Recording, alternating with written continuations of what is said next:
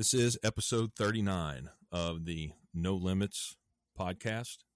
Thank you for being here. There's certain things that when we started Revelation Outdoors that we did not foresee, we did not plan, and a lot of them were just really, really good. But one of the things that has just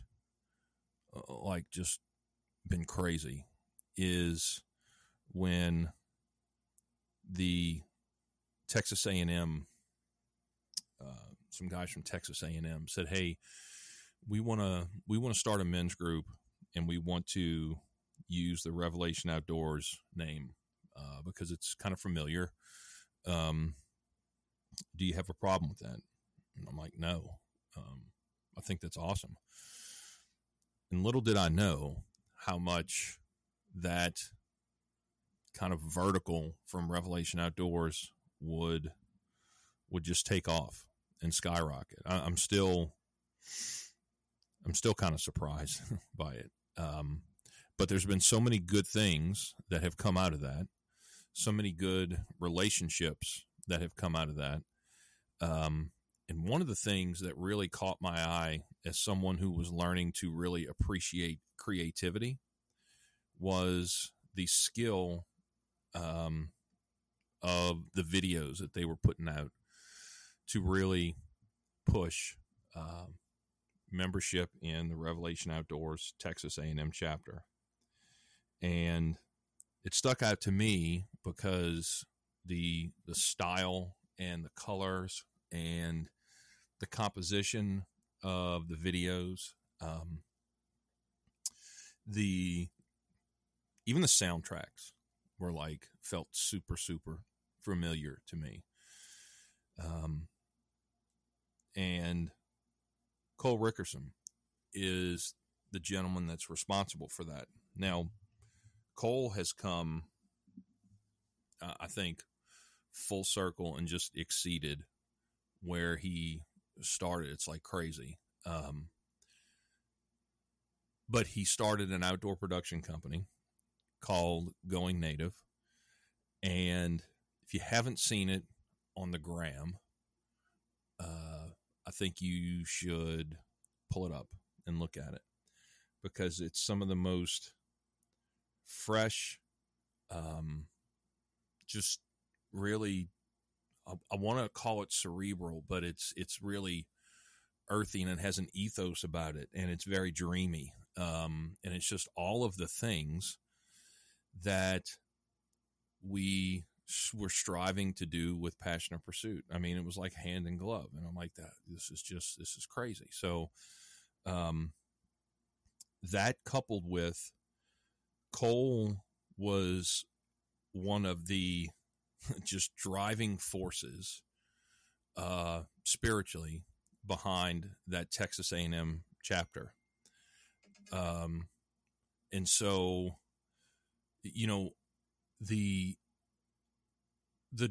driving force has a voice, and it has a place, and I think it's the rock that everything is just anchored to, right?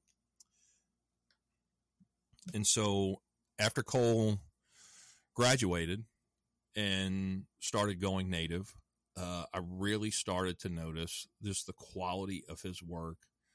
He was just dialed in to just about everything that I saw. And he is one of the strongest, most vocal believers that I've ever had the honor of meeting.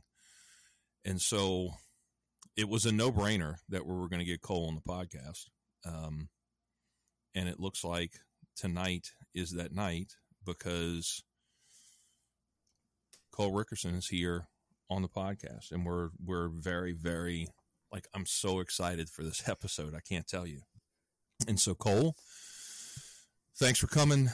Thanks for stopping in, man. We're so glad that you're here, bro. Yeah, I appreciate it, man. It's been kind of a long time coming, honestly. I've been wanting to do this podcast for a long time too. So That's my fault, dude. Well, I mean, life happens, right? Life moves pretty quickly. That's my fault. I'll own that one. Yeah. You've been busy, bro.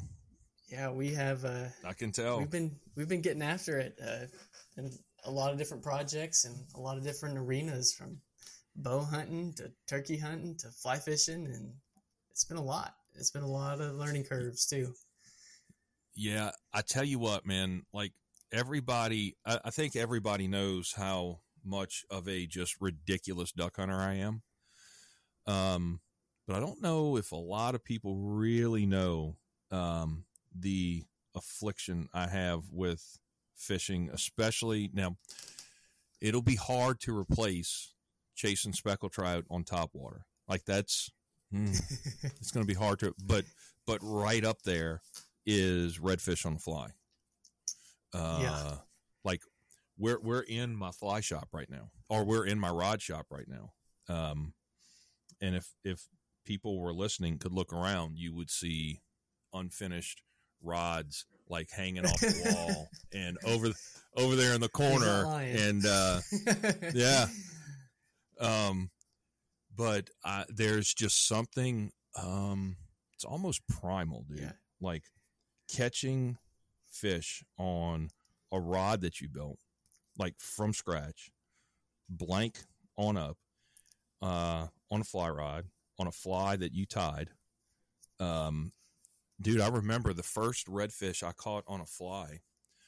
I made the fly out of a piece of Mylar tubing, the stuff that's on the back of the toilet, Yeah. that goes down the water line. Yep. And I shaped it into the shape of a little spoon fly, put the hook through it, shaped it in the shape of a little spoon fly, and epoxied Throw it. some epoxy on it And, call it good. Dude. Some glitter. Like Throw some glitter in there. Bro, I put a red stripe down There there. it is. And it, like redfish they couldn't stand it. They couldn't leave it alone. And I'm like, this is better than drugs. Yeah. This is awesome. But I appreciate what it takes to film a bird being shot is hard enough, but filming a trout taking a fly or a redfish taking a fly, getting that on film, in frame, in focus, I just, it boggles my mind. It's tough, man. It is. Well, answer me this. There's something about redfish that, for me at least, I feel like I can remember almost every single take I've had sight fishing reds on a fly. Yes. That just those gills expanding, that half second in time where it's just a freight train. And it's such a memorable moment. And I don't think there's any other species that I've ever really gone after. But, and granted, I've never done any of the Caribbean stuff and things like that. But redfish, man, no, but it's one-on-one with them because you can see them like I know in Texas it's got to be about the same thing as it is in Louisiana. Like you see them tailing. Mm-hmm. Our fish don't tail here as much as they do in Texas or in Florida because here they're not reliant upon crustaceans in the sand, which is when they bury their nose, their tail comes up, and that's when they start flagging. Right. Louisiana, we've got so much bait coming through the water, and our fish are so big and dumb and stupid. Like they'll just sit there and wait for the next mullet to go by or whatever they see. But there's something about, okay, I see a flag at 1:00, right? And I can be on the polling platform or in the front, and I see a flag at 12:00, and there's something about getting within shooting distance where you're not doing this back and forth, back and forth, back and forth. I mean, it's one false cast, then a double haul to the back, and then you shoot on it. And when a fly lays down perfectly, just like that, on top of the water, right in front of the fish that you're targeting, it's poetry, bro. It is. And then half the time they say, "Nah, I'm good." Dude, I tell you what, man, if I put the perfect cast in front of the redfish down here, I've had them eat it a lot more times than they haven't. It's just they just eat anything that you put in front of them. Our Texas fish are getting smarter. I've over the past 8 years or so fishing the coast, there's a noticeable difference of, especially Really? the stuff around like Port O'Connor, all that stuff. It gets fished hard, man, and those fish, they're getting to the point where most of them have seen flies. Now there are stretches in South Texas that are just stupid, and those fish live in the Laguna. They don't go out into the bay system or into the Gulf at all. They spend their entire lives down there, and they're happy fish. Oh, really? Yeah. So you get some bigger fish down there too, because there's just no. Is it because the salinity stays? Is it because the salinity stays at kind of a constant level all year? From what I've been told, the main reason is there's just not very many natural outlets. Like there are the jetties in Port Mansfield, and from there on up, the next thing is some of the smaller natural passes in the barrier islands. But other than that, they're kind of stuck back there. And so you get some fish that are in the upper or lower 30s. I mean, which is a good fish for Texas. I know that's not exactly ringing your bells for your Louisiana fish, but no, dude. Let me tell you, you know what Louisiana redfish have not seen a lot of? Flies. That's the way we like it. But there's just something about, man, when that weight forward line just lays down perfectly, and it makes the slightest ripple on the water, and that fish turns because he heard it and now he sees it. You know it's over. And it's strip, and he just comes barreling like a freight train. And dude, time slows it happens in a fraction of a second, but to me at least, it's like time freezes. Yeah. And I will, like you said, I remember every single one I've ever caught on a fly. Yeah. We could talk I could tell you every story of every red I caught on a fly. And I haven't caught that many, but I can tell you every single one of them. I'm kind of the same way. Like I look back on photos of certain fish and it's burned in my brain. Like you can just see that moment, what fly it was, where you were, who you're with, how it happened, the temperature, hot, cold, what, everything just comes flooding back in that little moment in time. Like I said, just slow motion. It's awesome. It's awesome. I bet you people thought they were tuning into a waterfowl podcast. And welcome into the Fly Fishing Podcast. Welcome to the Fly Fishing Collective. Yep. No, that's good, man. I want to talk a lot more about kind of your adventures and filming that stuff and where it's brought you, what you can talk about, like where it's going to bring you, because you've got some pretty ambitious projects coming up, man. Yeah. Like we talked about one of them on the phone. We're not gonna get into it here. I'm just gonna let the tension build a little bit, but when it drops, folks, there may be some life or death struggles in what this adventure that Cole is planning, and I'm digging it. So, but before we go crazy and just geek out on fly fishing for redfish, give us some of the background. Like, let's start in the beginning. Like, where were you born? What did you do? Tell us about young Cole and how he developed into the Cole that I know and love now.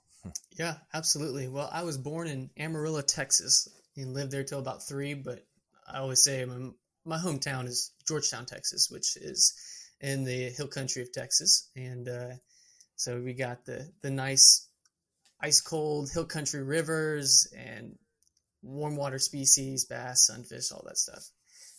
So I grew up in Georgetown, Texas. My dad put a fly rod in my hand when I was 4 years old, and I kind of ran with it from there and took it further than he ever did.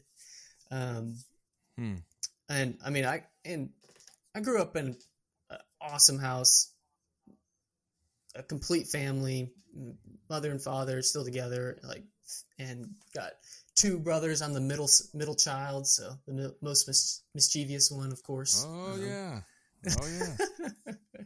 And awesome Christian household, and which is great and provides a lot of opportunity for you, but it also has its pitfalls as well, because sometimes I think people grow up in that type of household and they don't own their faith, and it's kind of just what your family does. And you show up to church on Sunday, and you're like, and you turn 13 or 14. It's like, why am I here? And I can remember not enjoying church at all. Like, and yeah, me too. Faking sick to not go to church and stuff like that. Yeah.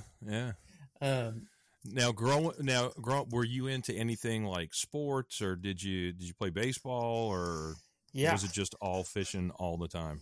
Oh, I was very, very much into sports. I mean, anything I could play, I was all over it, as well as the fly fishing stuff. But growing up, I mean, I would definitely say it was sports over the outdoorsy stuff until high school. Oh, really? Okay. Yeah, okay, for sure. And I stopped growing in the 8th grade, and I was at 5'10", a scrawny 160, and I was like, this probably isn't going anywhere.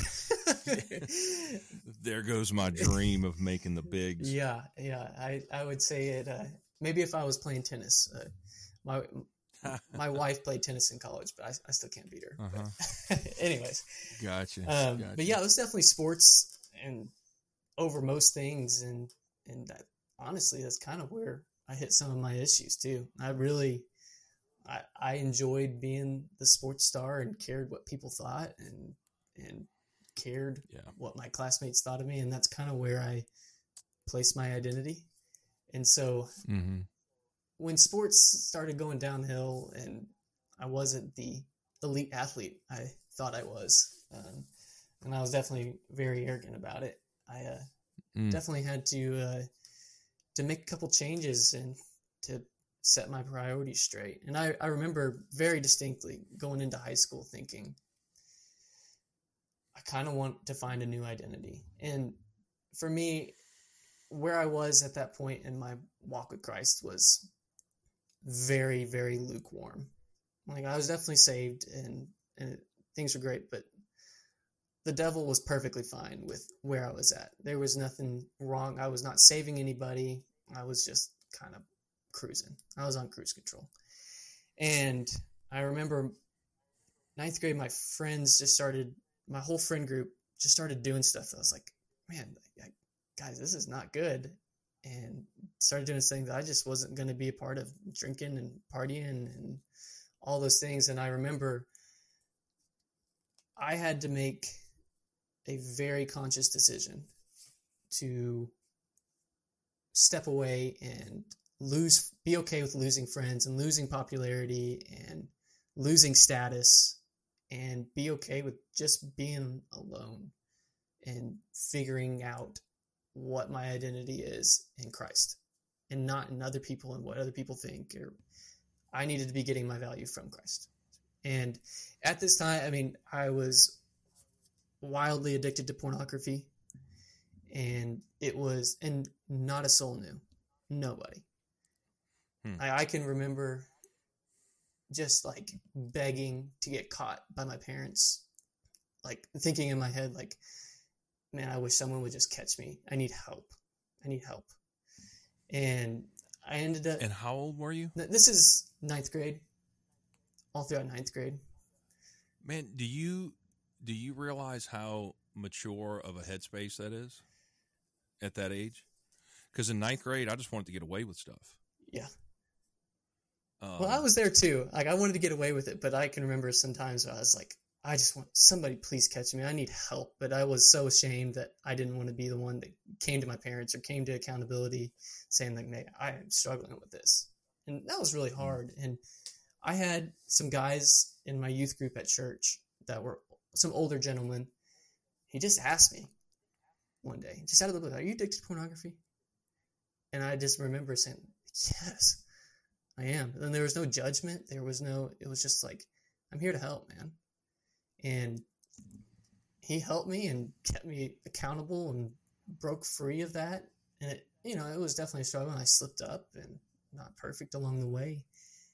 And that time period was really when I was like, okay, I've seen freedom from pornography, and I've felt the difference of 1, living for my flesh, or 2, living for God and living for what God has for us. And I think a lot of people's misconceptions about Christians and these quote unquote rules that God has laid out for us in the Bible is like, we look at it as they're for our own detriment and we can't enjoy life because of these rules as much. And I would counter that to saying, no, that's not it. These rules that God's laid out for us are for our benefit. They are, because if you live opposite of these rules, it's to your own detriment. Like, I'm now married and I am so incredibly grateful that I'm not addicted to pornography, because my marriage is awesome because of it. And I could not enjoy my marriage now if I hadn't addressed those problems then. And it's a place of freedom. It's not a place of restriction. Those rules are not for your restriction. They're for your own freedom. And it says, let the truth set you free. And that's exactly what it is. And I guess my encouragement to somebody that might be listening to this thinking like these rules just are going to restrict you from living life to the fullest, is like, no, I'm sorry, but you're wrong. I kindly disagree with you unless you have dedicated yourself and lived by the rules that the Bible lays out for us, and just watch what happens in your life. When you begin to give, when you begin to tithe, when you begin to serve, when you begin to love, watch the blessings that pour into your life. It is unreal. And so I kind of went off a tangent there, but so 9th grade. No, it's good, man. And that's good. Went and figuring myself out. I can remember just I was out on one of my limestone creeks, and there's a spot where this spring shoots out of this, like, it's like a limestone cliff and limestone bottom, and had my fly rod in hand. It was like 102 Texas day in the hill country. And I can just remember being exhausted at the end of the day. The sun was kind of going over the hill, golden light. I just laid down in this spring, just flat on my back. I just broke down. And this is 9th grade. And I was like, all right, God, I've seen you deliver me from pornography. I've seen how you were working. From here on out, I'm your man. I want to live for you. I want to own this. I want to own every decision that I make. And I want to strive after you. I want to become more like you. And I want to hear your voice. I want to hear what you have for me. And fly rod in hand, my dog at the time, her name was Sandy. She was with me. I can just remember she just lay down in the spring next to me, had her head on my chest. It's just a surreal moment. I just was flat on my back. If someone had seen me, they would probably thought I was dead or something. In the middle of the Texas hill country somewhere. Dying of heat stroke. Yeah. And every time I go by that spot, because it's like a 3 or 4 mile hike upriver to that spot. It's a pretty special spot. And like, I just remember that moment. It's a very distinct moment in time where these little decisions to go a certain direction affect the rest of your life. Yeah. So, you've heard my testimony, where I was saved. And like, it's in one of the deepest, darkest parts of the Mississippi Delta in a Tupelo swamp. Right. Yeah. But I know every time that I'm by that tree, because I say it like I know where my right foot was and where my left foot was. I know exactly where I was standing the day and time that it happened, where I did exactly what you just said. My faith, it wasn't my wife wanting me to be a nicer person. It wasn't anything other than I have decided to own and be responsible for my relationship with Jesus. And, maybe that sounds weird to some guys. Matter of fact, I know it does, because if I had heard those things before I really understood them, I would have been like, man, y'all are weird, right? Y'all got a screw loose or 2 or 3. Yeah. But what I would tell people is, don't throw rocks at it until you truly understand it. Yeah. I don't want to beat guys over the head with a Bible. I don't want to be the guy saying Jesus is the way, turn or burn, because you win exactly 0 people with that message. What I do tell people is, man, you have to find out, you have to research and find out for yourself. Like, don't listen to what your priest says or your pastor says or your mama says or your mama says. Like, you have to own that decision, because it's not going to impact anybody but you. Yeah. You need to own that decision. And if you're going to own that decision, be a real man and do the research. And when I ask you, like, what's your relationship with Jesus look like, before you kind of laugh under your breath and turn away, don't do it in ignorance. Do it because you did the research and now you decide to believe a different way. Yeah. But don't turn away from a place of ignorance. Turn away from a place of, I've read the book, or even if you don't read the book, read the Gospel of John. Just read one book. Read one book in the Bible. Read John, because John leaves a purpose clause in his gospel. He says, "Look, I'm writing these things to you so that you can believe, and in believing have eternal life."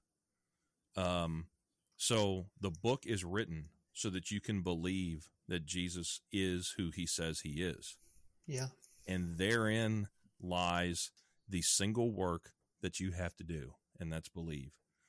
So important, he wrote the word believe shows up in the Gospel of John 98 times. Apparently, it's pretty important.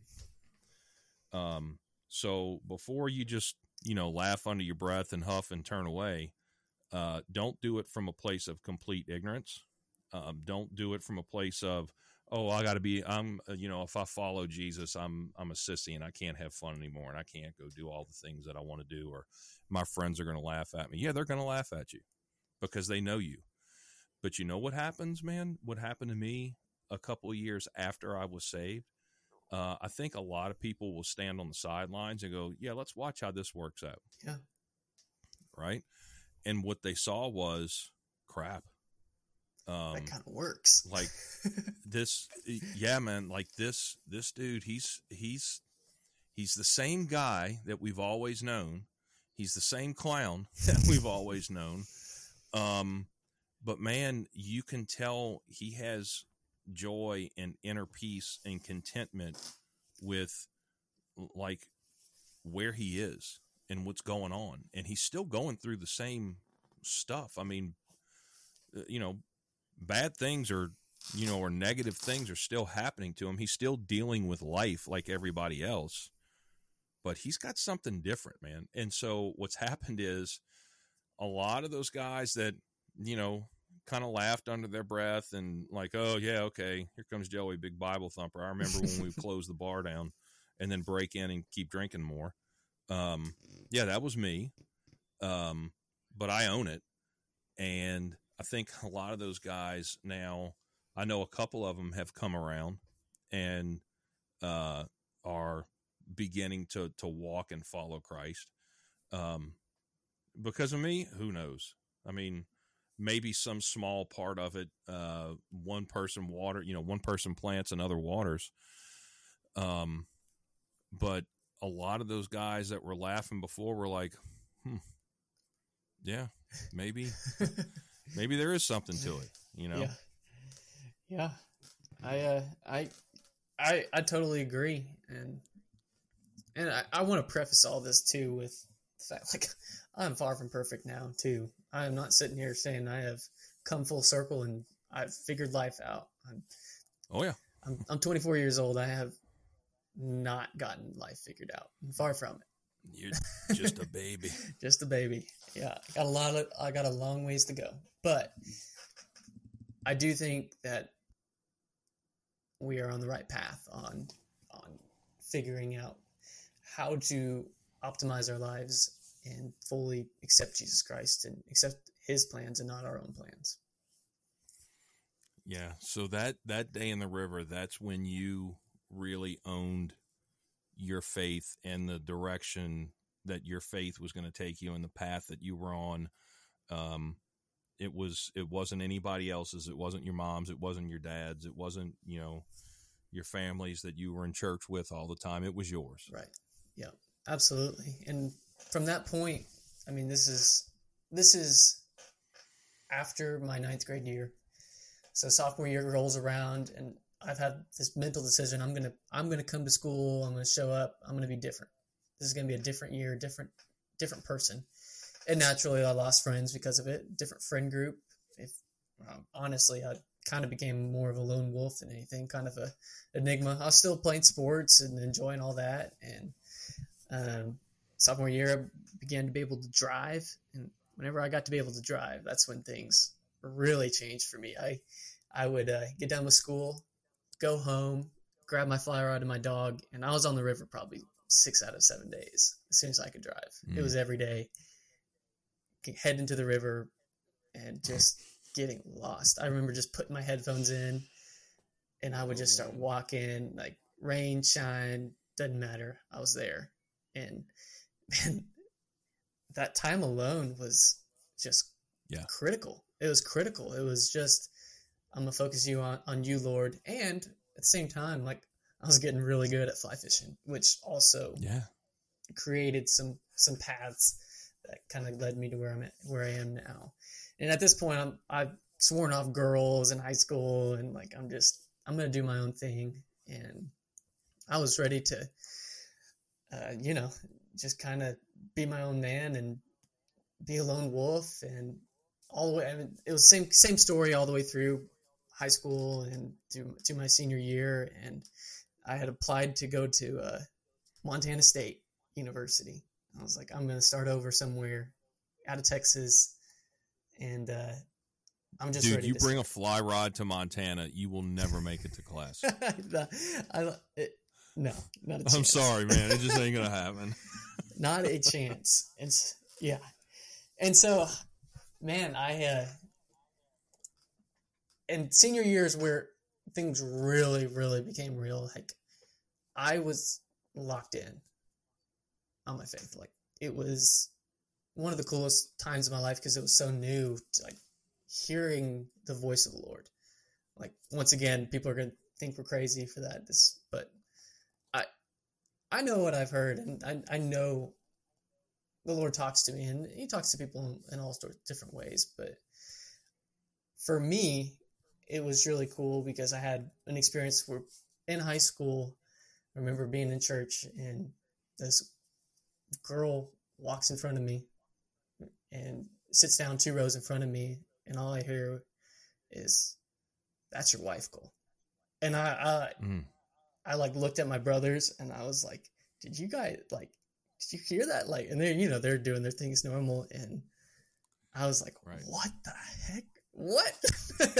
Like, out of nowhere. Like, I had sworn off girl. I wasn't going to be chasing after any girls or anything like that. So the next 3 months of praying and fasting about it. And this girl starts showing up in all my classes, sitting down next to me. And it's just like, all right, God, I got it. And naturally, it progressed into a relationship with her, and we ended up, that is my wife today. And 6 years later, we got married, and just unreal times. And there are events like that in my life that you could never shake me from my faith. I will die for Jesus. I know for a fact that Jesus has a plan for me, and his plan is for my good and not for my detriment. And it is just amazing to have that relationship with our Savior and our Creator, because he cares. He cares about you, and he wants what's best for you and wants to speak with you. But it's just like anything else, like being able to hone in on his voice. It takes practice. It takes time, development, and you got to crawl before you can walk, and walk before you can run. And man, it's just, I wish people would just give it a year. If you're on the fence about it, dedicate yourself and try to just chase after God for 1 year, and just write everything down. Write all the wins and the successes that you experienced in that time, because we forget things so fast. We forget God's faithfulness. What do you think that looks like? Like, if somebody said, okay, I'm going to do exactly what Cole just said. Step by step, man. Like, like pretend I am not a believer. And I said, Cole, what you just said intrigues me, and I want to do what you just said. Like for a year, I'm going to so do I start off, do I go to church every Sunday? Do I go every Wednesday? What do I do? What do I do? Do. So you see the thing here, do. What do I have to do? Yeah. Absolutely. And so what would you tell them? What would you tell me? First things first is when people say like, well, God just never talks to me. Well, that's not true. I mean, God's given us a Bible, and that is his word, and that is where he speaks to every single person.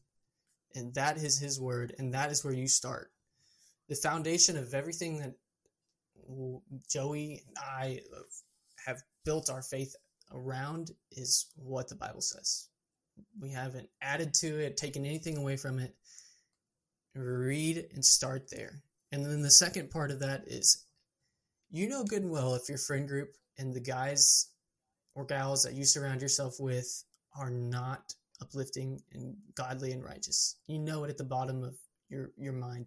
And if that's the case, you got to do some culling. You got to cull your friends and decide, do these people actually care for me? And are these people pushing me towards Christ? And if that's not the case, you got to go find a friend group. And for a lot of people, that is in a church. For some people, it's not. For some people, it's in organizations like Revelation Outdoors, where guys that get together, duck hunt, and have an unreal time in a duck blind, on a skiff, wherever that is. But get yourself around those guys that you want to look like. So if there is a model that you want to look like, a certain person in your life, like he seems like he knows Jesus and is living a very fulfilled life, tell him where you're at, and I guarantee you that person will not turn you down and will say, let's walk together and let's figure this thing out.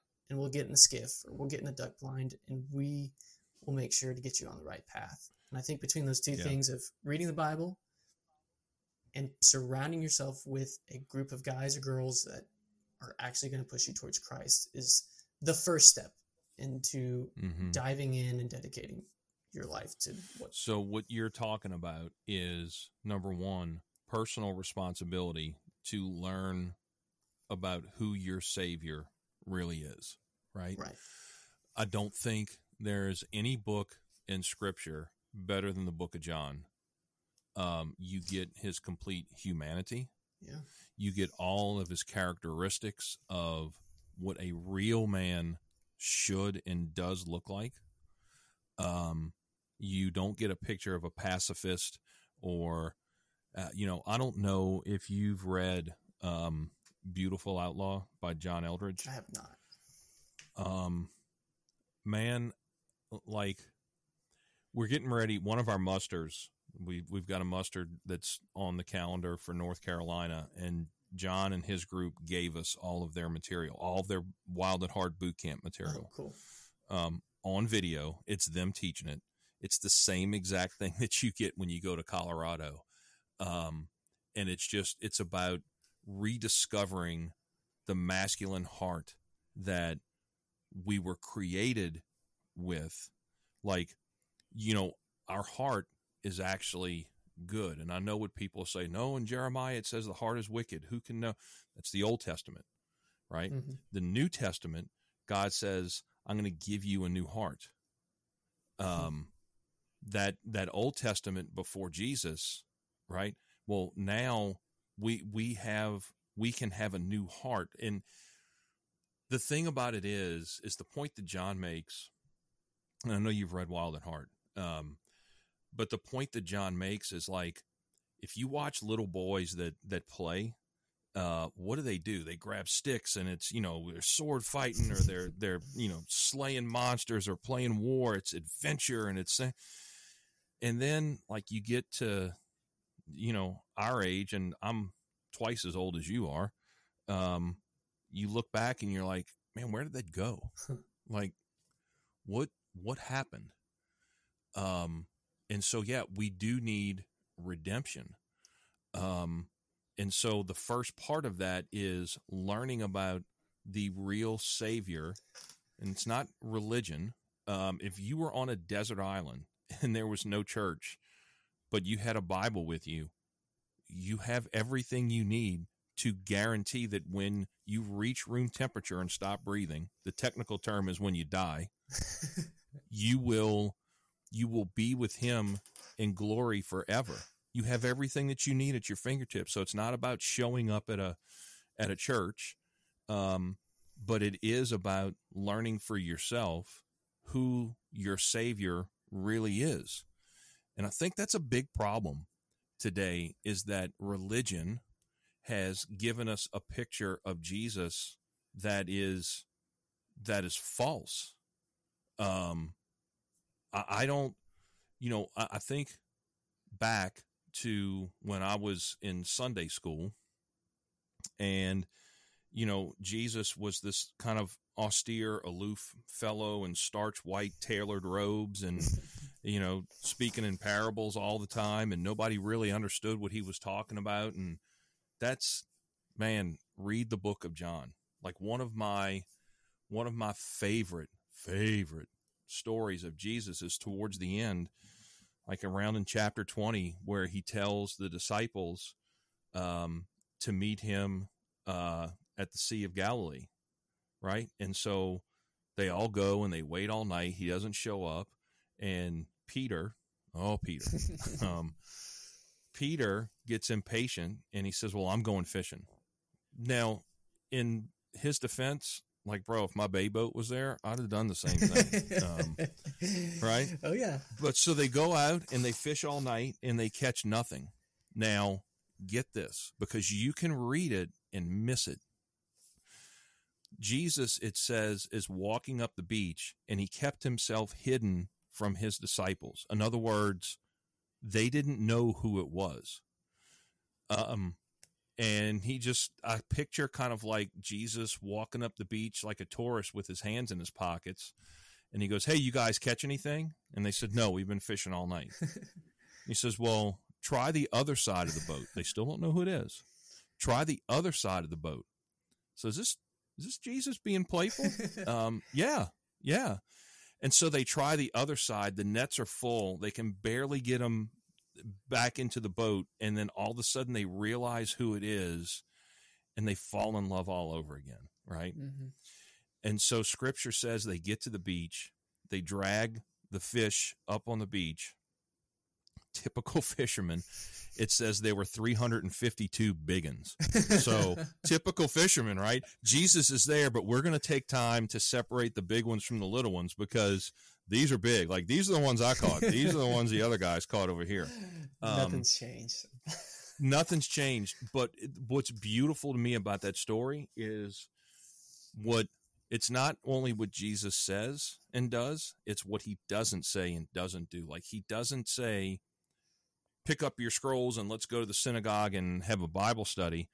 No, he's already got a fire going and he already has fish on the fire. Where those come from, I don't know. He's God in the flesh, so he can get his own fish. But he doesn't do what you would think a typical religious person would do. And that is, let's go have a Bible study. Man, he has a cookout breakfast on the beach as the sun's rising with his best friends. And I'm like, what would you to be there? Man, God, like that is my Savior. That's the kind of person that's the Savior that I have a relationship with. And the book of John is full of things like that. Like, you picture him in a wedding, just relaxed and kicked back and having a good time and laughing. And, he does his first creative miracle, turning water into wine.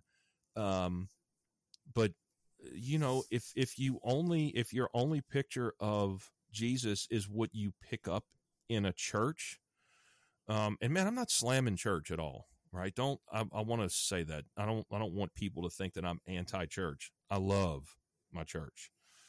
But if your only picture of Jesus is what you pick up in church, like, man, you're missing it.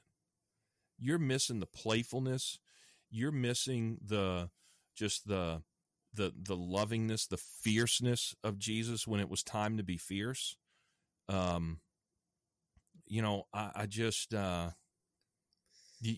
miss the picture of Jesus, like I think of him embracing his mission of going to the cross.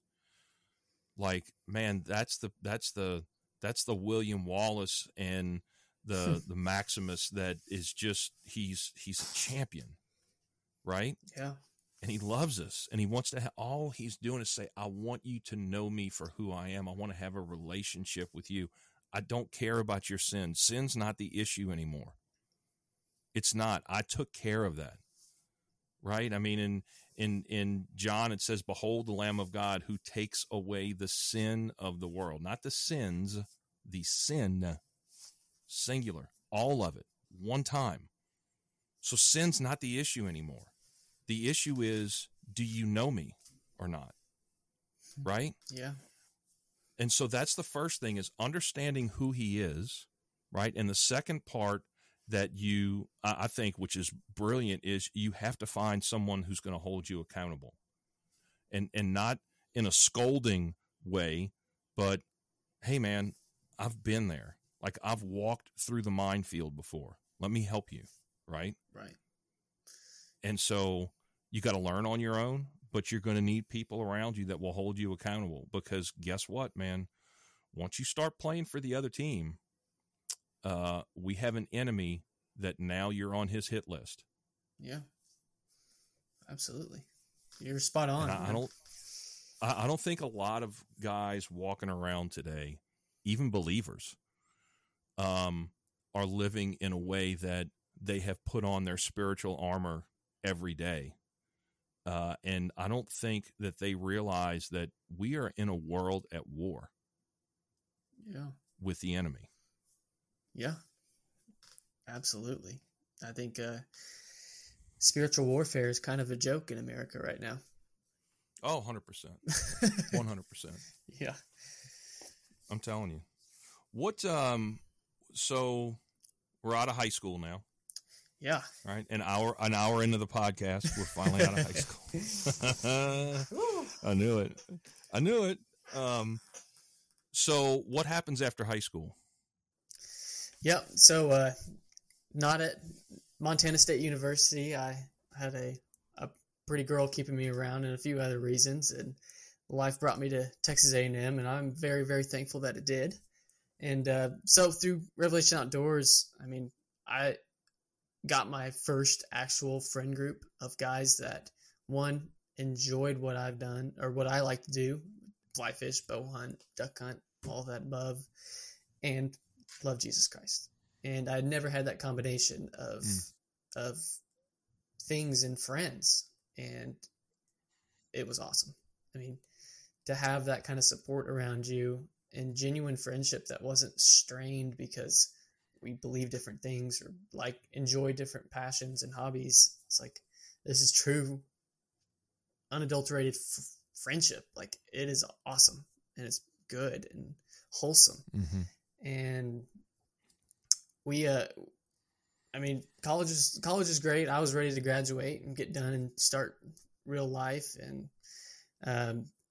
to this day, some of my best friends came from starting Revelation Outdoors in that chapter and being able to reach guys and people that may not have ever stepped foot in a church. It was cool. And I learned more from that than they probably did from those guys, and just how to connect with those people and understand where they're coming from.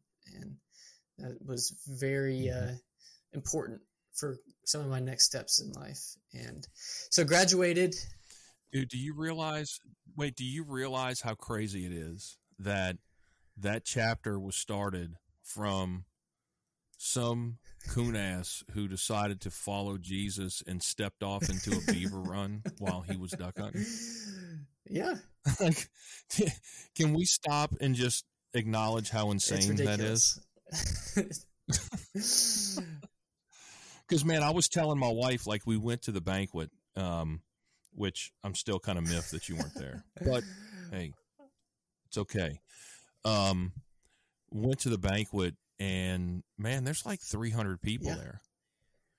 And I said it because I spoke for a little bit, and, you know, my testimony is getting ready to drop on Project Identity next week. It's about time. It's only 11 years in the making. But like, you'll see the role that my wife played in my salvation. And it wasn't this struggle of trying to get me to church and saying, you know, you need to do this, you need to do that. It was her living out 1 Peter 3, when it says, wives, if your husbands don't obey the word, they may be won, W-O-N, won, without a word when they see your just and pure conduct. Wow. And now that was God telling women and my wife, it's not your job to save him. It's my job to save him. And I've got it. You just keep doing what you're doing, right? And so my point in saying that is, you look at the lives that Revelation Outdoors, I'm not trying to make it more than it is, all right? But the lives that Revelation Outdoors was able to touch. And that night I said, you know, this is through one woman's faithfulness. This is through one woman's faithfulness, praying for her husband that he would just be a nicer guy. Yeah. And look what God does with that. And it's still crazy to me, man, that because one dude decides to do something right finally and winds up being baptized by stepping off into a beaver run and naming the ministry Revelation Outdoors because he had his revelation outdoors. Dude, I never saw that coming. I mean, what you guys did there was awesome. But yeah, through one woman's faithfulness, that's what God does. And to your point, I think everybody can look back on, at the time, what you considered a very minor decision impacting the entire direction of your life. And when you start, as I'm getting older, I'm looking back on some of those decisions that I've made, and it makes you realize that, like, every single little decision that you make, yeah, it may not end up being much, but it could change your life. It could change your friendships. It could change your marriage. It could change everything about your life. And it makes you slow down and think through every decision that you make. Just like your wife. Yeah. It's kind of like, so obviously United States Navy, right? When you want to make a course correction and you've got hundreds of miles before your next turn on your chart, a 1 degree turn here or a 1 degree off of course, one way or the other. By the time you get to where you thought you were going to be, you're off course by hundreds of miles. Yeah. I mean, it's not this big drastic wheel turning, ship lifting the starboard.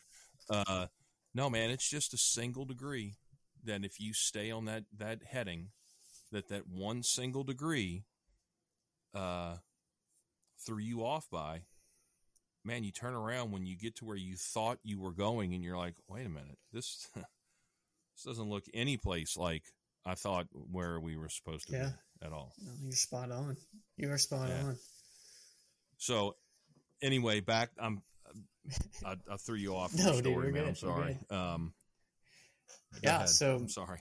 Graduate college, and like I said, I kind of took the chalk route and engineering degree, and got a corporate job as a sales engineer. And I worked that job, and at this point, I'm waiting for my now wife to graduate and to go ahead and marry her. So I'm saving up, buy a ring. I remember I was saving all my guide tips to buy a diamond ring. But at this point, I'm working the engineering job, and just slowly feels like, man, like you had mentioned earlier, like, where did that childlike spirit go, dude? Like, where is it? Where is that adventure and joy and laughter? And like, just sitting here, honestly, chasing a paycheck.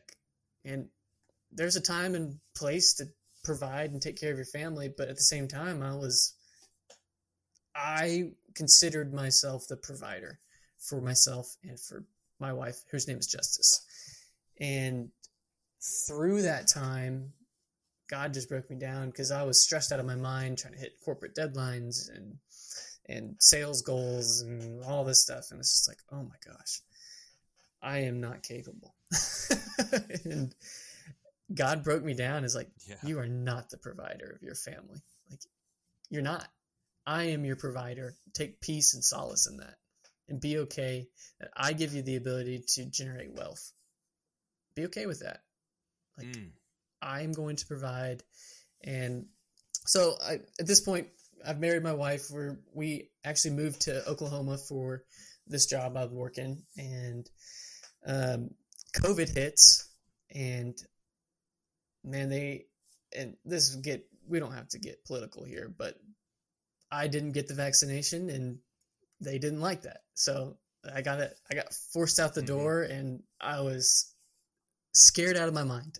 And I didn't know what I was going to do. We had just bought a house, and I just remember running into the forest. We bought a house with like an acre of forest that I could bow hunt and stuff like that. And I just ran into the forest and dropped to my knees and just bawling, crying. I was like, God, I don't know what to do. I don't know what to do. And at this point, I'm doing a little bit of side work and stuff for my own business, Going Native, which is content creation and everything else. And my wife sat me down and was like, it's going to be okay. We're going to figure this out.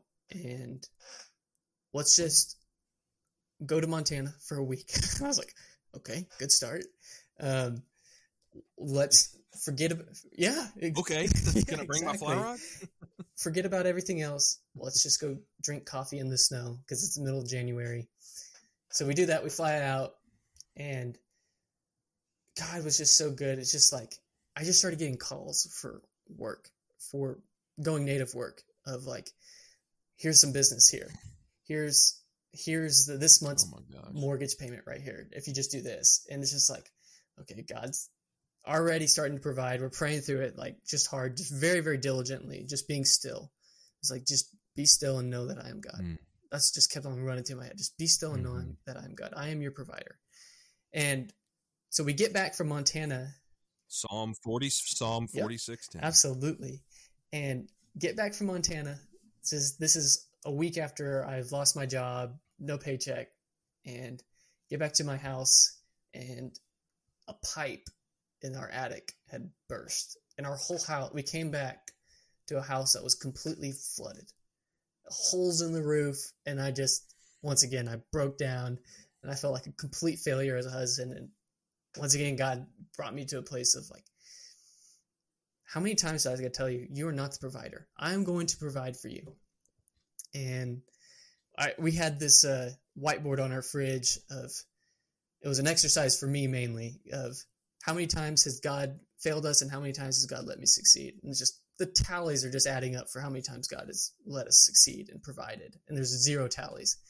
And so our whole house is just wet and flooded, and everything but that whiteboard had been touched by the water. And that whiteboard was just sitting there on the fridge, glaring in my face. Like, even the stuff written around it, the little letters, was wiped away. And all that was left was, how many times has God let us succeed and provided for us? And I was just like, oh my gosh. Like, okay, I'll wait this one out. I'll be positive about this. And a month later, we just get this giant insurance check. Like, I probably shouldn't even be saying this online. Like, it was way more than it should have been. Way more. And it was just this runway to start our own business. I just did all the repairs myself, pocketed the money that would have been spent on contractors and everything else. And it was probably the best thing that could have ever happened to us. It's just this giant insurance check that came out of nowhere to let us start this business and to take that leap of faith. And man, I literally tell my wife this every day. It's like, I feel like a kid again. And it's so funny that you had mentioned that, because it's just like, I just feel these whole feelings of, I hit the water, and my thing is, I love drifting rivers on drift boat, rafts, whatever. Something about being on the oars and rafting, like, oh my gosh. I have my giant Kosas on with the guys, and this is after all this has kind of gone down, and I'm just like, I'm balling. Like, they can't see it. It's underneath the Costas and everything else, and just balling is thank you, Lord. Like, this is where I belong. And it was at the time I was filming for some stuff. Like, this is my job. This is where I'm supposed to be. And it just felt so unbelievably right. It was amazing, and it's a good feeling. And it's just, well, you got your heart back, man. Absolutely. That's what it is. Absolutely. It's just amazing. I mean, every day I'm blown away by God's faithfulness. It is just unreal. It's overwhelming is what it is. It's absolutely overwhelming. Yeah. And like, the thing is, and I think I said this when I had John Brooker on, is, man, I work for a company that I absolutely love. I love what we do. We service law enforcement, and protecting and serving the people that protect and serve us it's a life's calling for me. I love it. But at times it's because I'm in sales, I'm not going to brag, but I'm up there. I'm in the top, 2 or 3%. But it's a rat race, man. I mean, and it feels like that sometimes. It's just go, go, go, go, go, go, go. And I'm guilty of, like, exactly what you said. I'm the provider. If I feel like a lot of times, number one, I feel sometimes like I walked into a movie that started 45 minutes ago, is one of the things that Eldredge says. He's like, you feel like you're dropped into the middle of the story, like, and you don't know, like, all right, well, what's this guy doing over here? And I'm just trying to get my bearings, and I'll walk in and I see this and that. And life feels like that sometimes. And life feels like, man, if it's going to happen, I got to make it happen. And Cole, I got to tell you, I've been like that my whole life. If it's going to happen, I have to make it happen. It's the only way that it, and I got to keep telling myself, like, no. If it happens, it's because it is God's plan that is how it's going to work. Your job is to be faithful in that, and allow when you feel like you have to step in and defend what you're doing, or take a stance on something. My biggest issue is I try to do it, and I'm not letting Jesus be my advocate in that. Yeah. And it's, man, what you just said is, like, just mind blowing, because no, I'm not the provider. I'm the facilitator, maybe, but God is the provider. Like, I can do nothing without Jesus. Nothing. And yeah, if it's going to happen, it's going to happen maybe through me, but not because of me. Right. And that's, like, for a man, that's a big thing, dude. Check your pride. Because, dude, like, no joke. Because, like, I was raised, like, be a man. You don't show weakness, because somebody will exploit that. And, you don't cry, put dirt on it, get back in the game, be a man. Man, do you know how disheartening that is? After a while, you get to a point, you're like, man, I'm tired of being the man. I'm tired of being the one that, like, yeah, if it's going to Goche, I'll make it happen. Give it to him. I'm like, okay. But you're exactly right, man. It's not, God, thank you for that, man. It's not you that's the provider. It's Jesus that's the provider. that is providing through you, facilitating his will when you're obedient and you stop and you listen to him and say, okay, Lord, where are you in this? Yeah. Right? That's spot on. Seriously. It is a massive weight to not have to carry that. Just put it on Jesus. And I don't want that to be confused of like, I don't work hard or don't do anything. Don't do anything. But it's saying, man, God's given you the ability to work hard. Now work hard in the right ways and look at it from a perspective of the only reason you have this success or have this amount of wealth is because God, the Bible literally says, like, through Christ, he's given you the ability to generate wealth and to work and these abilities. And whatever your talents are, I mean, you're not supposed to hide those talents. You're supposed to work hard and sharpen them and use those talents to glorify God. But at the same time, you need to realize that, like, the only reason you succeed is through Christ. Plain and simple. Even people that don't believe in Christ, I think God has planned for them and he's put them in positions to succeed for a specific reason. And he's such a gentleman that he's given us the choice. He's given us the ability to choose him. And so people, free will. Yeah, and he's given us the ability to use the influence and the power or the status that he gives us, and for good or for bad. And some people don't use it for good, but I still think God has given them those abilities to succeed in whatever endeavors they're at.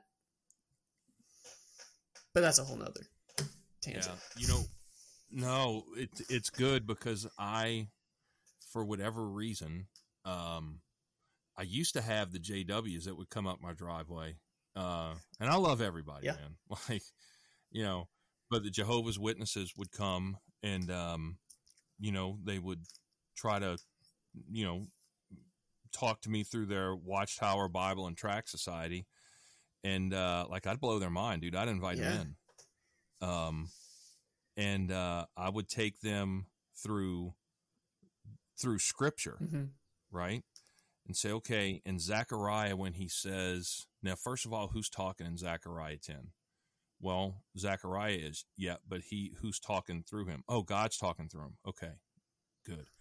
When he says, they will look upon me whom they have pierced. What does that mean? When he says, they will be my people and I, the Lord, will be their Savior. Who's that pointing to? Who got pierced? Who was pierced? It's funny, man. Like, I'm doing it out of love. Yeah. Like, if I had the cure for cancer and these people had cancer and I had the cure, like, I'm going to give it to you, right? But the JWs kind of leave me alone now. They go past my house and, like, man, I'm outside cutting the grass. I'm like, man, y'all want to come in and talk? No, we're good. So now God has put this battle of Calvinism in front of me, where there's no such thing as free will. And if you think you have free will, then you're questioning God's sovereignty. Yeah. And I'm like, no, God could have created. First of all, what you're telling me is God created some to go to heaven and some to go to hell. Yes. Well, then God didn't love the whole world, like it said in John 3:16, right? That's what you're telling me. Because if he loved you, but he created you to go to hell, what kind of love is that? Yeah. It's not. And so if you're telling me, like, you have to be one of the elect, well, that's true, right? But if you read Isaiah, it says there's two elect. Israel is elect and Jesus is elect. We are elect because we are in Jesus. Our position is in Christ. That's why Paul always said, in Christ, in Christ, in Christ. That's our position. Yeah, that's interesting. Right? Well, and so I said, okay, so if you're telling me that no matter what I do or say, I'm either going to heaven or I'm going to hell, and I can't know because I can't know if I'm of the elect, then what's the point of witnessing to people? Number one, what's the point of you even having a church, because you can't impact it if it's already been ordained that this is God's plan, that I'm creating you to go to hell or heaven. Then what's the point? And then to top it all off, explain to me, if your theology is correct, which it has a man-made beginning, so, okay, that's strike two. Explain to me the book of Job then. Because no matter what Job did, if he was of the elect, Satan was going to lose regardless if he cursed God or not. Right? And those of you that aren't familiar, like the whole book of Job is Satan and God having this conversation, and Satan saying, tempt him, see if he. The only reason that Job loves you and is faithful as a servant to you is because you give him everything. Take everything away from him and he'll curse you to your face. And God said, no, not Job. You can do anything. And Satan says, well, let's test him. All right, well, what's the point of the test if he was either of the elect or he was not of the elect, right? If he was not of the elect, God was foolish for taking the bet, right? If he was of the elect, Satan knew he was going to lose to begin with, because no matter what Job did, it wasn't going to change the outcome if the outcome for your life has already been pre-planned. I mean, God could have created us as robots to automatically love him and want to serve him. But in his wisdom, in his love, he gave us the choice of, you decide. Like, it's all right there in front of you. You decide if you want to accept it or reject it. It's up to you. So that's the battle that I don't know why I attract those types of conversations. That's funny that you bring it up. With one of my best friends from college is honestly kind of struggling through the Calvinism debate. And he was asking the same kind of questions. And honestly, I didn't have very good answers for it. So I probably shouldn't speak on it too much, but it is a fascinating argument on both sides. But I do lean on the free will side of things. And I don't know. Well, that's good. That's because it's biblical. Yeah. That's fair. So it's just we can go down these rabbit holes of, well, this religion says that and that religion says this. Man, Jesus is not interested in your religion, dog. Nope. Like he matter of fact, he says in Isaiah, like, when you come to me with your lofty prayers and your hands up in the air, and I'm going to turn my back to you. I don't want to hear it. But in the very next verse, he says, but if you'll return to me, come, let us reason. Like, let's work this out. Let's get back into fellowship. He gives you the answer in the very next verse. If you would just read to see what it says, instead of saying, see, right here, the word right there says elect. So that means that, no, keep reading. Yeah. Keep reading. So it's just interesting. It kind of goes hand in glove with what you were saying. Like, hey, man, read and find out for yourself. Read and find out for yourself. Let's switch gears. What made you pick up a camera? When did you pick up a camera? What made you pick up a camera in the first place? Yeah, so really the obsession kind of started when I was guiding throughout high school and college, and the fly shop I was working for was just kind of needing extra content for just their website, the whole social media game and everything else, just from the guide trips that were going, just to help them build out clientele and everything else. And what I found, at the time, I was really just using my phone camera to take pictures of fish we were catching and everything else. But I was like, this is kind of like the funnest part of the trip for me. Like, they get to catch the fish, I get to take the photos, and let's make this cool. And it's kind of where it started. My boss is actually a really good photographer. So it's like, hey, in your next photos, you should change this or do that or do this, put more depth here or whatever. And kind of started developing and going hand in hand. And then in college, we started wanting to put out promotionals for Revelation Outdoors. And I was like, I'll give it a shot. Like, let's go on a weekend trip and go filmed some stuff, and me and my roommate, we filmed it, and we sat there on this little tiny laptop and edited a video, and we couldn't even see it, like what we were doing, because it was like buffering, and we're like, well, let's just render it and see how it looks. and we're like, wow, like this is better than Yeti's videos. Every time you see one of your videos, whoa, come on. Of course, like looking back, I still have that video. I look back on it, it's like, oh my gosh, that's terrible. But at the time, it's cringeworthy, right?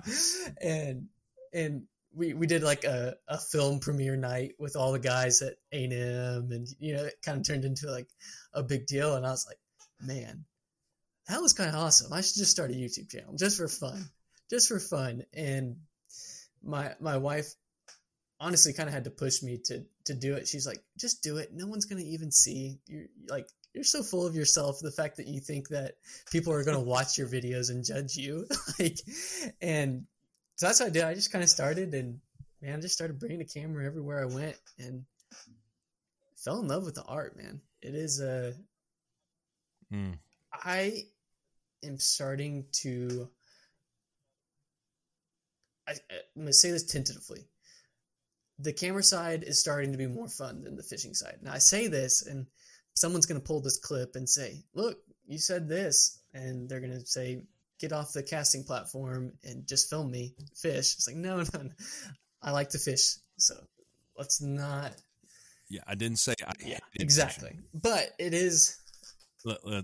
It is something that I really do enjoy, and been blessed enough to have somewhat of a talent and eye for it, I would say. And I mean, some of that comes from hard work and learning and studying, and just like anything else.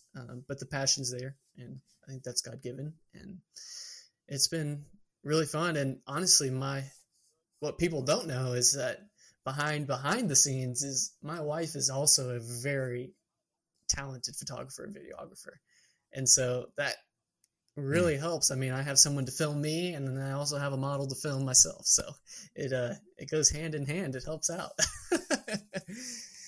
Yeah, you know what's funny about that? You say your wife's a good photographer. My wife is. I did not see that coming. She has the creativity of a stick of butter. Come on now. Yeah, she but I tell you this much, she knows what's good. Yeah.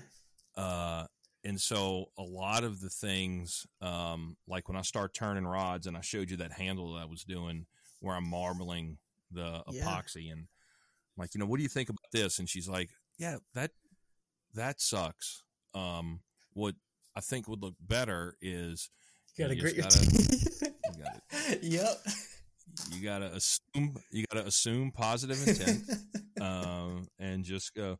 But the thing about it is, man, she's got a great eye, dude. Like she knows. Like that picture that I showed you that I took in Shell Beach. The first couple of ones, she's like, no. And so then I would go back, and I'd start, tightening up the aperture, and you start getting the sunburst, and you start getting, the reflection on the water is a little bit clearer. And, I've really started using like ISO is really just kind of a speedometer. Like I just take it out of play altogether. I don't fool with it if I don't have to. I'll leave it all the way down. And if I can get the look I'm looking for by playing with shutter speed or aperture, then good. Right on. Yeah. And so, but I only learned that because she was like, what do you mean? We've had our fair share of arguments of like, I love you, but this video is not good. But well, do you what's your setup for? And I'm assuming your setup for stills is the same. Yeah, for video. That is. I mean, we kind of pride ourselves in we call it guerrilla warfare, right? I mean, if you're doing big productions, we're competing with companies that have $50,000 cameras and double that lenses. And the great thing about our niche is that when you're on a 17-foot skiff in the middle of the saltwater, you can't. It's an even playing field. Like we're all using the same platforms, so it does provide, because I can't afford a $50,000 camera, but I am shooting on. I just have two Sony A7 IIIs, which honestly now they are $1,500 cameras. I mean, that's totally affordable. Great low light cameras. I mean, they get the job done, and it's a very, very small platform that, to be honest, none of what we do is about the equipment or the shots. It is all story based. And that is the most challenging part that I think separates people like the best from the guys that just get good looking shots. Is we are after good stories. Everything that we do needs to have a personality or a story to be told that is impactful, not just a regular old story, but something that is moving, that stirs some sort of emotion, whether that's anger or joy or just a sense of awe for creation. Like everything that we do needs to have that story, that driving factor of not just trying to get a cool shot for the Instagram, because there's enough people doing that. Yeah. Yeah. I think the reason that we're so aligned on story is because our life is a story. I mean, and finding out where we fit in that story, that is the essence of recapturing your masculine heart and adopting your place in the story. I mean, like you think about it, why does every great movie have a villain or a bad guy, right? It's because your story does. Absolutely. You know, I mean, why did you look at the movies, the stories that guys like Gladiator and 300 and Braveheart and, you know, you go on and on. Why do we like those type of stories? It's because that's the story that we're in. If we're honest with ourselves, that's the story that we're all in. The story of redemption and battle for the heart and, you know, salvation, and like that is our story. And so that is why I love, like, lately on the podcast, I've had a lot of creators that, man, I look at their work and it just stirs some type of emotion. And that's what it should do. That's what it should do. That's what you were just touching on. And I think the people that have really got it dialed in, guys like you, guys like Matt Carey, guys like John Brooker, and I mean, you know, guys like Hipster Woodsman, and they just have a way of making you feel what they felt when they saw it before they snapped the shutter. I think that's it. No, that's, if that's not it, it sounds really good. But I think you kind of hit the nail on the head there. And man, and honestly, there's some times where we put the camera down and enjoy moments on the water, because sometimes you do get lost in it, and we got a job to do when we're on these shoots for different clients and whatever else. But there are some times, like we just did a pretty large trip, and there would be a film coming out for it. We basically dropped a skiff at the border of Texas and Mexico and ran the entire coastal system up to Louisiana, Sabine Pass. But there was a couple times in that where, man, like I was by myself with redfish. I caught a redfish, and I was just like, I'm just going to let this one go. No shots of it. It was just a moment. The sun is setting. It's just like, that was for me. I have those moments too. That's just for you. Don't take it for the Instagram. Just base yourself and realize why you're out there. And it's not for the followers or the likes, because it's not it. But be passionate about what you love, and things will come. Things will come. Yeah. Yeah.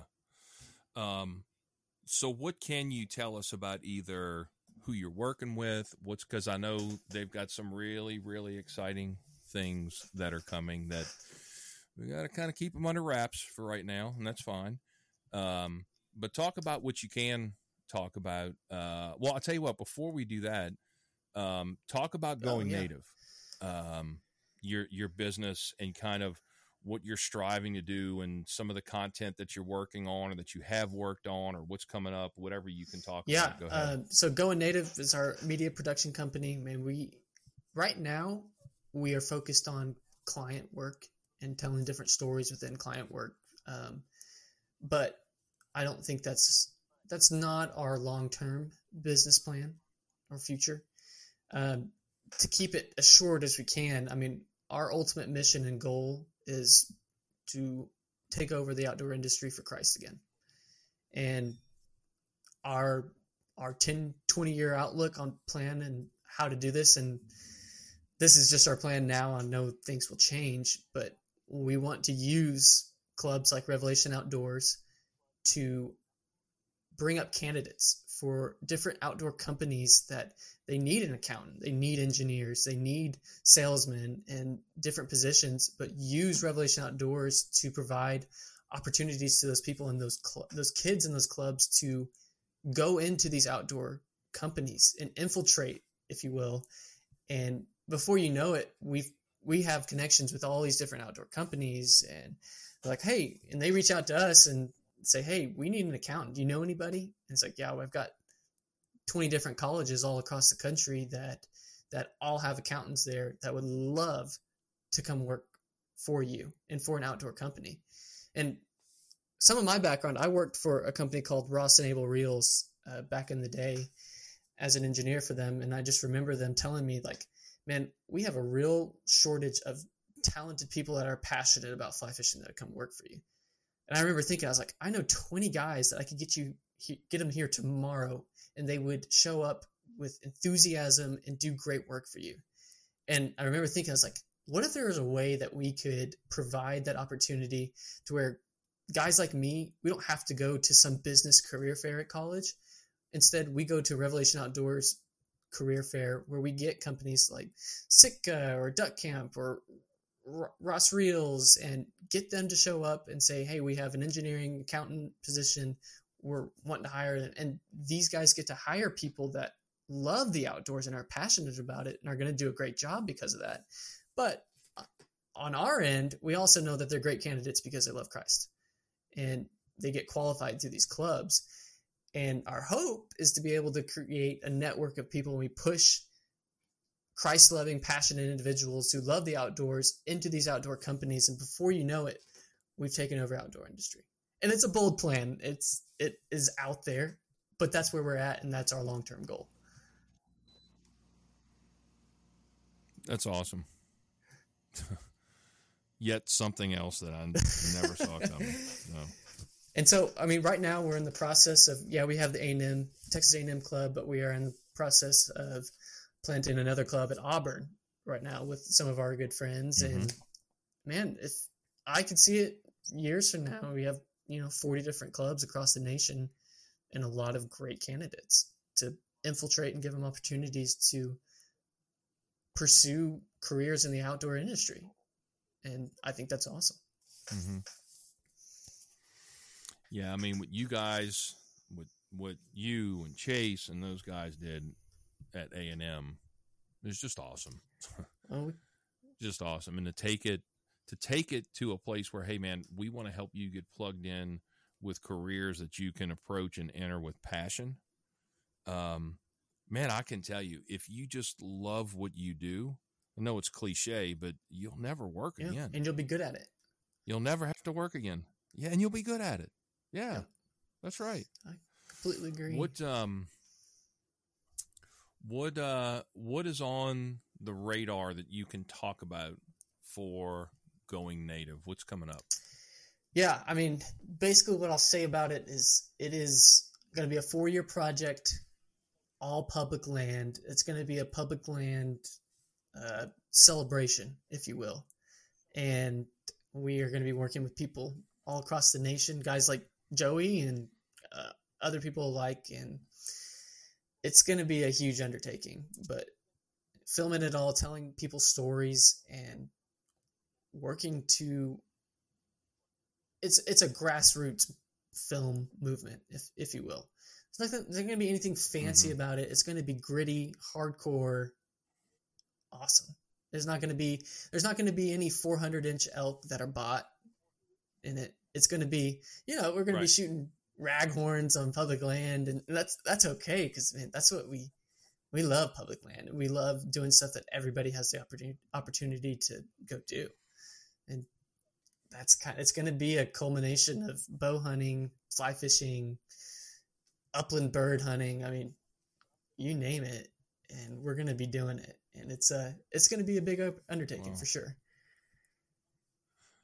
Well, if I'm involved in that and you're following me, I can guarantee you there's going to be some boot leather burned and some ducks being shot. That's what I'm talking about. You can show me the ropes on the duck hunting thing. I can tell you. Did I tell you I'm in the process right now of training my border collie to retrieve ducks? Hey, dude, as long as you don't have to do it, I don't care. What started it is Chase made some comment when I first got her. It's like, she's like, "Oh, what kind of dog did you get?" Border collie. He goes, "Well, what does she do?" And we were like on the way to the duck blind at the time when he said it, and he doesn't even know it why I'm doing it, but that's why he's gonna listen to this and now know. But it's for whatever reason it stuck with me. Oh yeah. And this duck season, I'm going hunting with him. She's gonna I just need to retrieve one duck. That's it. Anything that your dog can do to outdo him and to just like shut him down, I'm 100%. I love it. Love you too, Chase. I'm 100%. Oh, dude, I love him to death. But hey, man, you step in it, bro. You got to be ready to step out of it too. Absolutely. So how long you been married now? Year and a half, and loved every second of it. And it just gets deeper and deeper. And man, I don't know, going into it, a lot of people are kind of negative about it. Like, well, once you get married, you can't go fish and you can't go do this. And it's like, okay, whatever. You guys, you don't know us. And my wife is absolutely wonderful. Yeah. I mean, she truly appreciates me for me and knows that I need that alone time. Because I'm very introverted and need to be, give me an hour on a creek and I'm good. Like, I'm good for the next week. Yeah.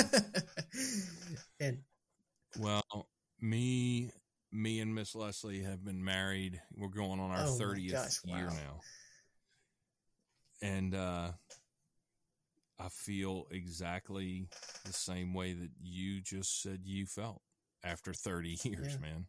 And it's because our relationship is not based on her fulfilling needs that I have or me fulfilling needs that she has. Like, the center of our relationship is Christ. Yeah. And man, like, when you get your fulfillment from him, like, I'm not just saying we float around the house and don't even recognize that the other one's there. And I'm not saying that we don't get into arguments or, we do, but they're just, we don't argue a lot anymore. And it's because it's really not that important. We are very, very secure in our relationships with him.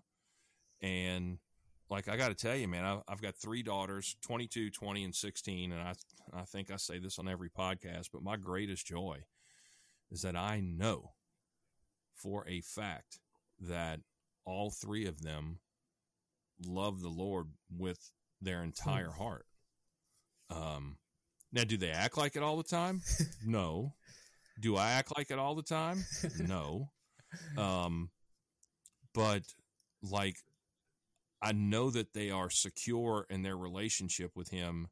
And like, when they know that they turn to him for strength and fulfillment and validation, like, they don't need me for that. And I'm so thankful for that.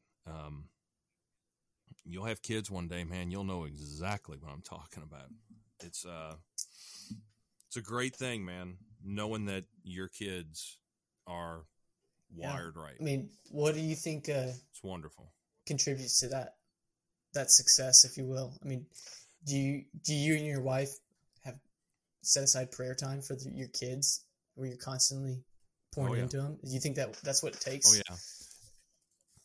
Well, that's where it starts, but it kind of, for them, they all three of them had to realize that, it's not, don't do this because it's what your mother and I want. Like exactly what you started saying at the beginning of the podcast. They have to own their own faith. They have to make it theirs. And they have to be able to stand on their own 2 feet. And when somebody says, why do you believe? They can give an answer. Like Peter says, always be ready to give an answer for the hope that lies within you. They can do that. I don't have to say a word. They can stand on their own 2 feet and point to how they know that they have eternal life because of Christ. They are strengthened because of Christ. They can answer that question on their own, and they've had to. And I think that's a big problem with, and I'm not saying that, when you talk to somebody, well, I grew up in the church, and I'm not saying it's a bad thing, but I also think that there comes a time in, like when you were in 9th grade, it hit you. There comes a time where you got to make a choice to make that your own or to turn away. And sadly, I think there's a lot of young people that just turn away. And I hate to go back to it, but I think it's because the church, the organization of the church, has done a really, really poor job of saying, what you don't need is church. What you need is to be able to clearly define your identity in Christ. And we can't do that for you. We can help answer questions, but just showing up on here on Sunday doesn't do it.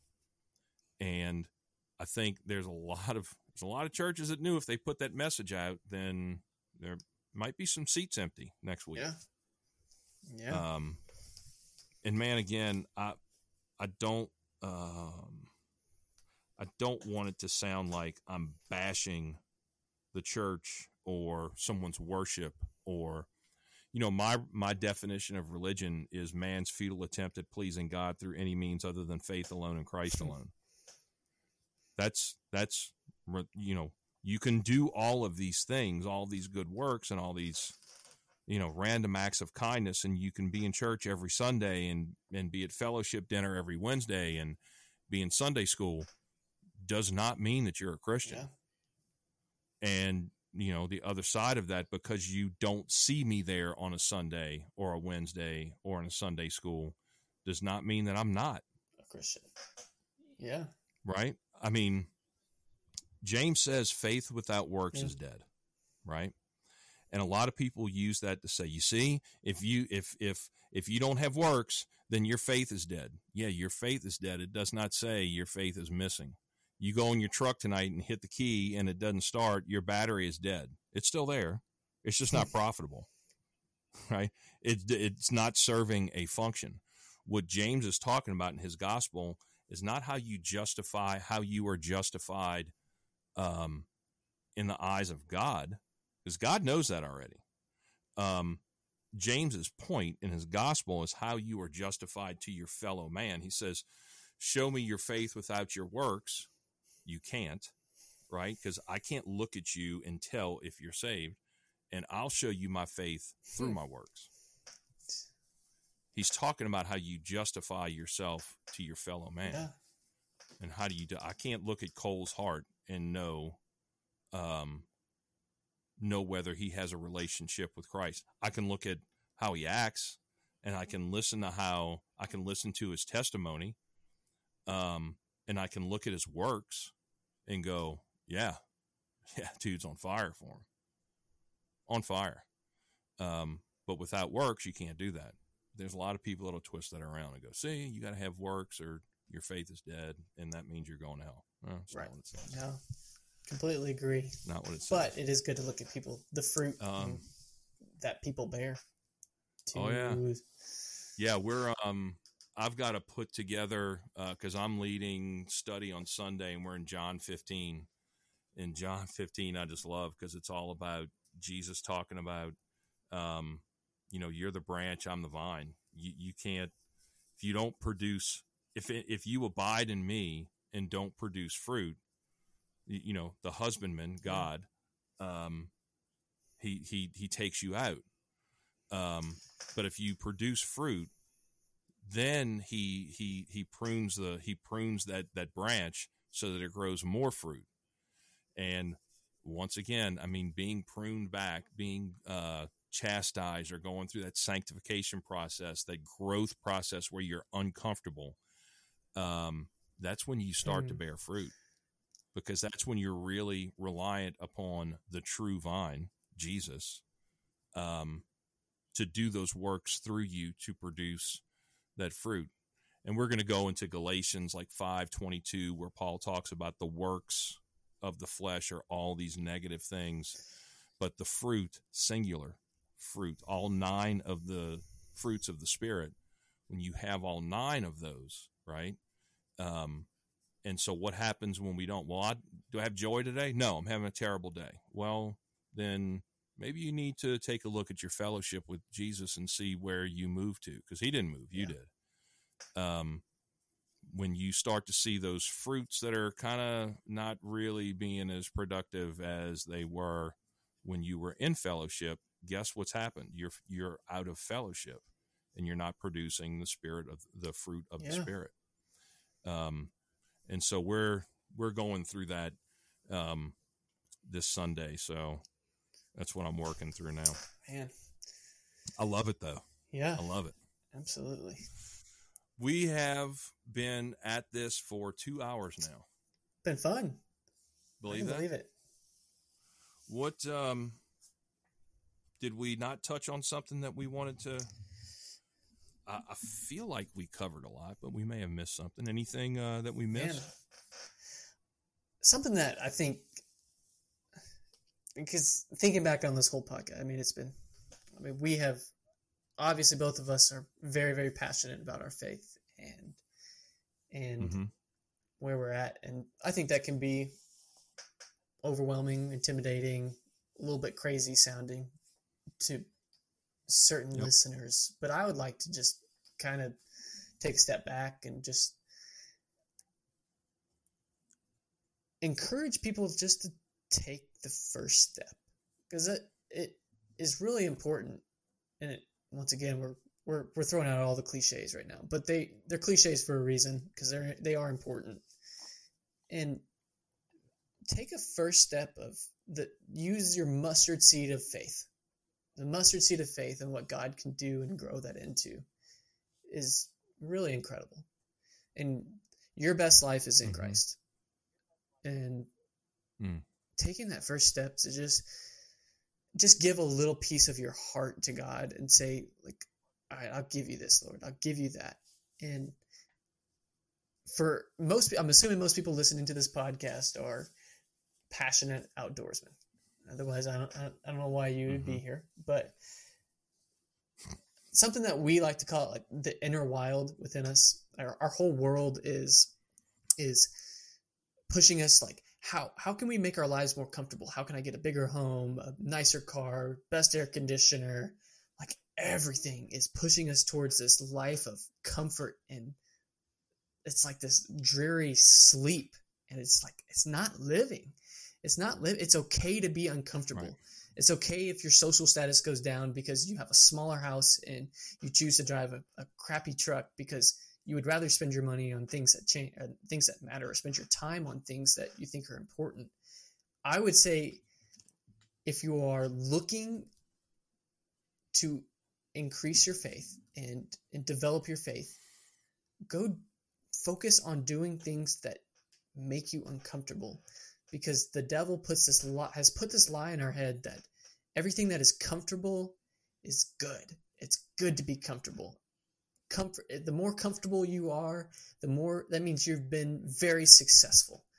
And I don't want to turn 70 and look back on my comfortable life where I didn't take risks and I didn't pursue the things that I'm passionate about, because there are really, really important lessons that you learn through hardship, and learn to enjoy that hardship. It's really important. And I have not had a hard life. I'm not coming from a place where I grew up through poverty or anything like that. But I say this because I have seen the other side of it. I've been very tight. I've lived paycheck to paycheck now. And to contrast both sides, like every time that I am truly, truly on fire for the Lord is when I am very uncomfortable and I stop relying on myself. And I just hear this lesson of God told me this the other day. It's like, how many times do I have to put you through something to keep getting your attention? Like, why do I have to keep putting you through crap in order to get your attention? Why can't I have your attention all the time? Imagine what I can do if I had your attention all the time.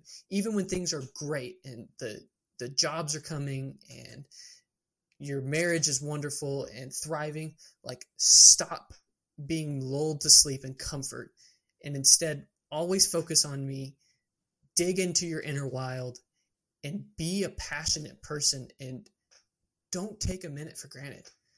Run after the Lord and be passionate about it and just watch the results. And our generation does not write things down.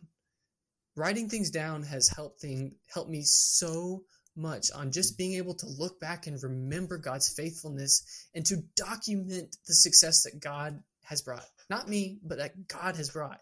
It's so important that we remember where God has brought us from. I read the Israelites wandering through the desert, and I'm thinking, like, how can they turn away from God so quickly? Like, what the heck is that? And then I look back at my own life, and it's like, holy smokes, I turn away from God every week. I do it every week. And I'm sitting here judging the Israelites for making a gold calf and praising him, but I'm sure there are cases in my life that I've done the exact same thing. And God puts you through crap for a reason. Enjoy those hardships. Enjoy them and learn to persevere. That's kind of what I was hoping to kind of touch on part of this podcast. Well, I think in the Navy we called it "embrace the suck." Yeah, embrace the suck. I love that saying. Yes. Yeah. So, dude, I can't top that. I got nothing. That is exactly what I was trying. Like, the times where I was just at the end of everything that I can do to make a situation work.